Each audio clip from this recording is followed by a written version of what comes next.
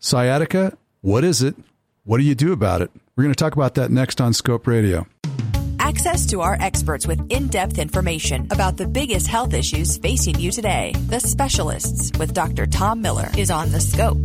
I'm Dr. Tom Miller, and I'm here with Dr. Ryan Spiker. He's an orthopedic surgeon and a spine specialist. And we're going to talk a little bit about sciatica. What is sciatica? What does that mean, Ryan?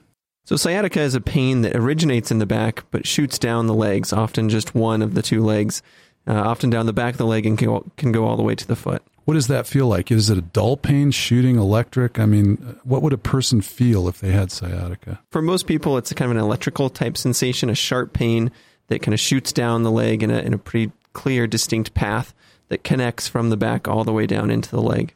Who gets sciatica? Would it only be somebody that has a traumatic injury, or can it just happen? So sciatica is most common from degenerative conditions, which are non-traumatic conditions where people are out working in the yard, doing their kind of normal activities, and suddenly will feel this sharp pain. It can come from a disc herniation. What's that? What is a disc herniation? We always hear about disc herniation, but what really is that? Yeah, it's a great question. So disc herniations are very common, and fortunately, they usually don't pinch nerves. But when they do, when a disc herniates from its normal position and pushes towards a nerve, it can cause nerve pain, and that nerve pain can be described as sciatica.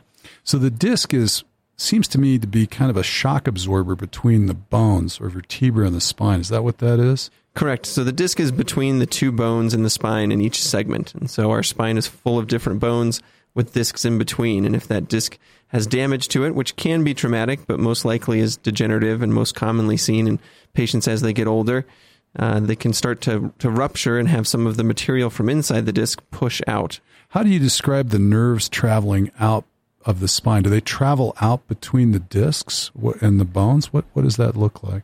Yeah, so between the bones are the discs, and then between each level, there's a nerve that will exit. So between each level of the spine, there's a unique nerve that will exit, and that nerve can be pinched from the disc. Are there certain levels of the spine that are more susceptible to sciatica, or not sciatica, but disc herniation that would cause a compression of the nerve? Yes. So the lower spine, so the lumbar spine is by far the most common. And even within the lumbar spine, it's usually the bottom, the lowest part of that spine. So the L4, L5, S1, the very bottom part of the spine is the most common area. And that leads to compression of the nerve roots, which shoot down kind of the back of the leg. And that's where we most commonly hear the symptoms of sciatica being shooting down the back of the leg. You mentioned that this is due to a degenerative condition. So would we more likely see sciatica in someone who is older or younger, or what? It depends on the cause. So with disc herniation, sometimes we do see that in younger patients, even in their 20s, 30s, 40s. Other causes where arthritis or kind of slow processes are causing nerve compression, we see that in older patients. So what we think of as kind of lumbar spinal stenosis, which is kind of a more generic stenosis than just from a disc. And we'll see that in older patients. So we see the symptoms of sciatica in all age ranges, but different causes. Now, with sciatica, it's usually described as a pain, but can there be weakness associated with it? Absolutely. And that's something that's often missed by patients when they initially describe their symptoms. They'll have weakness in their leg without significant pain, and it's unclear why. And it can come from nerve compression, either in the lumbar spine or elsewhere. So let's say a patient is out shoveling snow, and all of a sudden they have this pain radiating down the side of their leg. It's pretty intense. What should they do?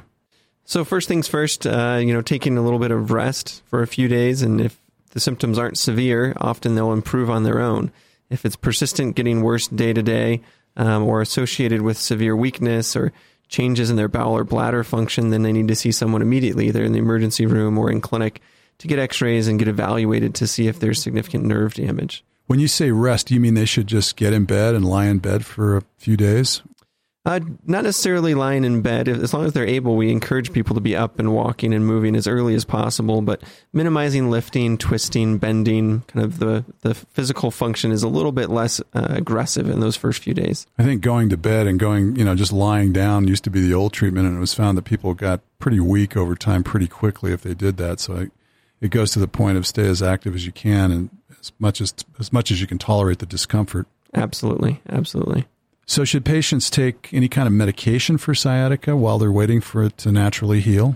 So if they can tolerate anti-inflammatories, it doesn't have any contraindications with their other diagnoses or medications, it's a great first-line treatment to calm down the inflammation and often help with the symptoms and allow them to be functional, allow them to walk and move and heal on their own. There are other medications, but that's probably the first step. And then getting into physical therapy as soon as possible to really get as much as we can out of our own bodies before we move on to more aggressive treatments. And more aggressive treatments would be? Includes injections. So steroid injections can help calm some of that inflammation. And in rare cases, sometimes people do need surgery. How many people who have sciatica eventually go on to surgery? It's not that many. Correct. It's a small percentage, and it's hard to know because so much sciatica resolves before people even come to a physician. But even in people who come to see a spine surgeon like myself, it's by far the minority who end up needing spine surgery. That's really good news. So I think the bottom line for the listeners would be that if you have sciatica suddenly develops, to plan on waiting it out for a week or two because things generally progressively improve, and to use nonsteroidal anti-inflammatories like ibuprofen, naproxen, or aspirin to treat it. And then if it's not getting better, to seek care from your primary care physician or perhaps even a physiatrist. Would that be right? Absolutely. Have a question about a medical procedure? Want to learn more about a health condition? With over 2,000 interviews with our physicians and specialists, there's a pretty good chance you'll find what you want to know. Check it out at thescoperadio.com.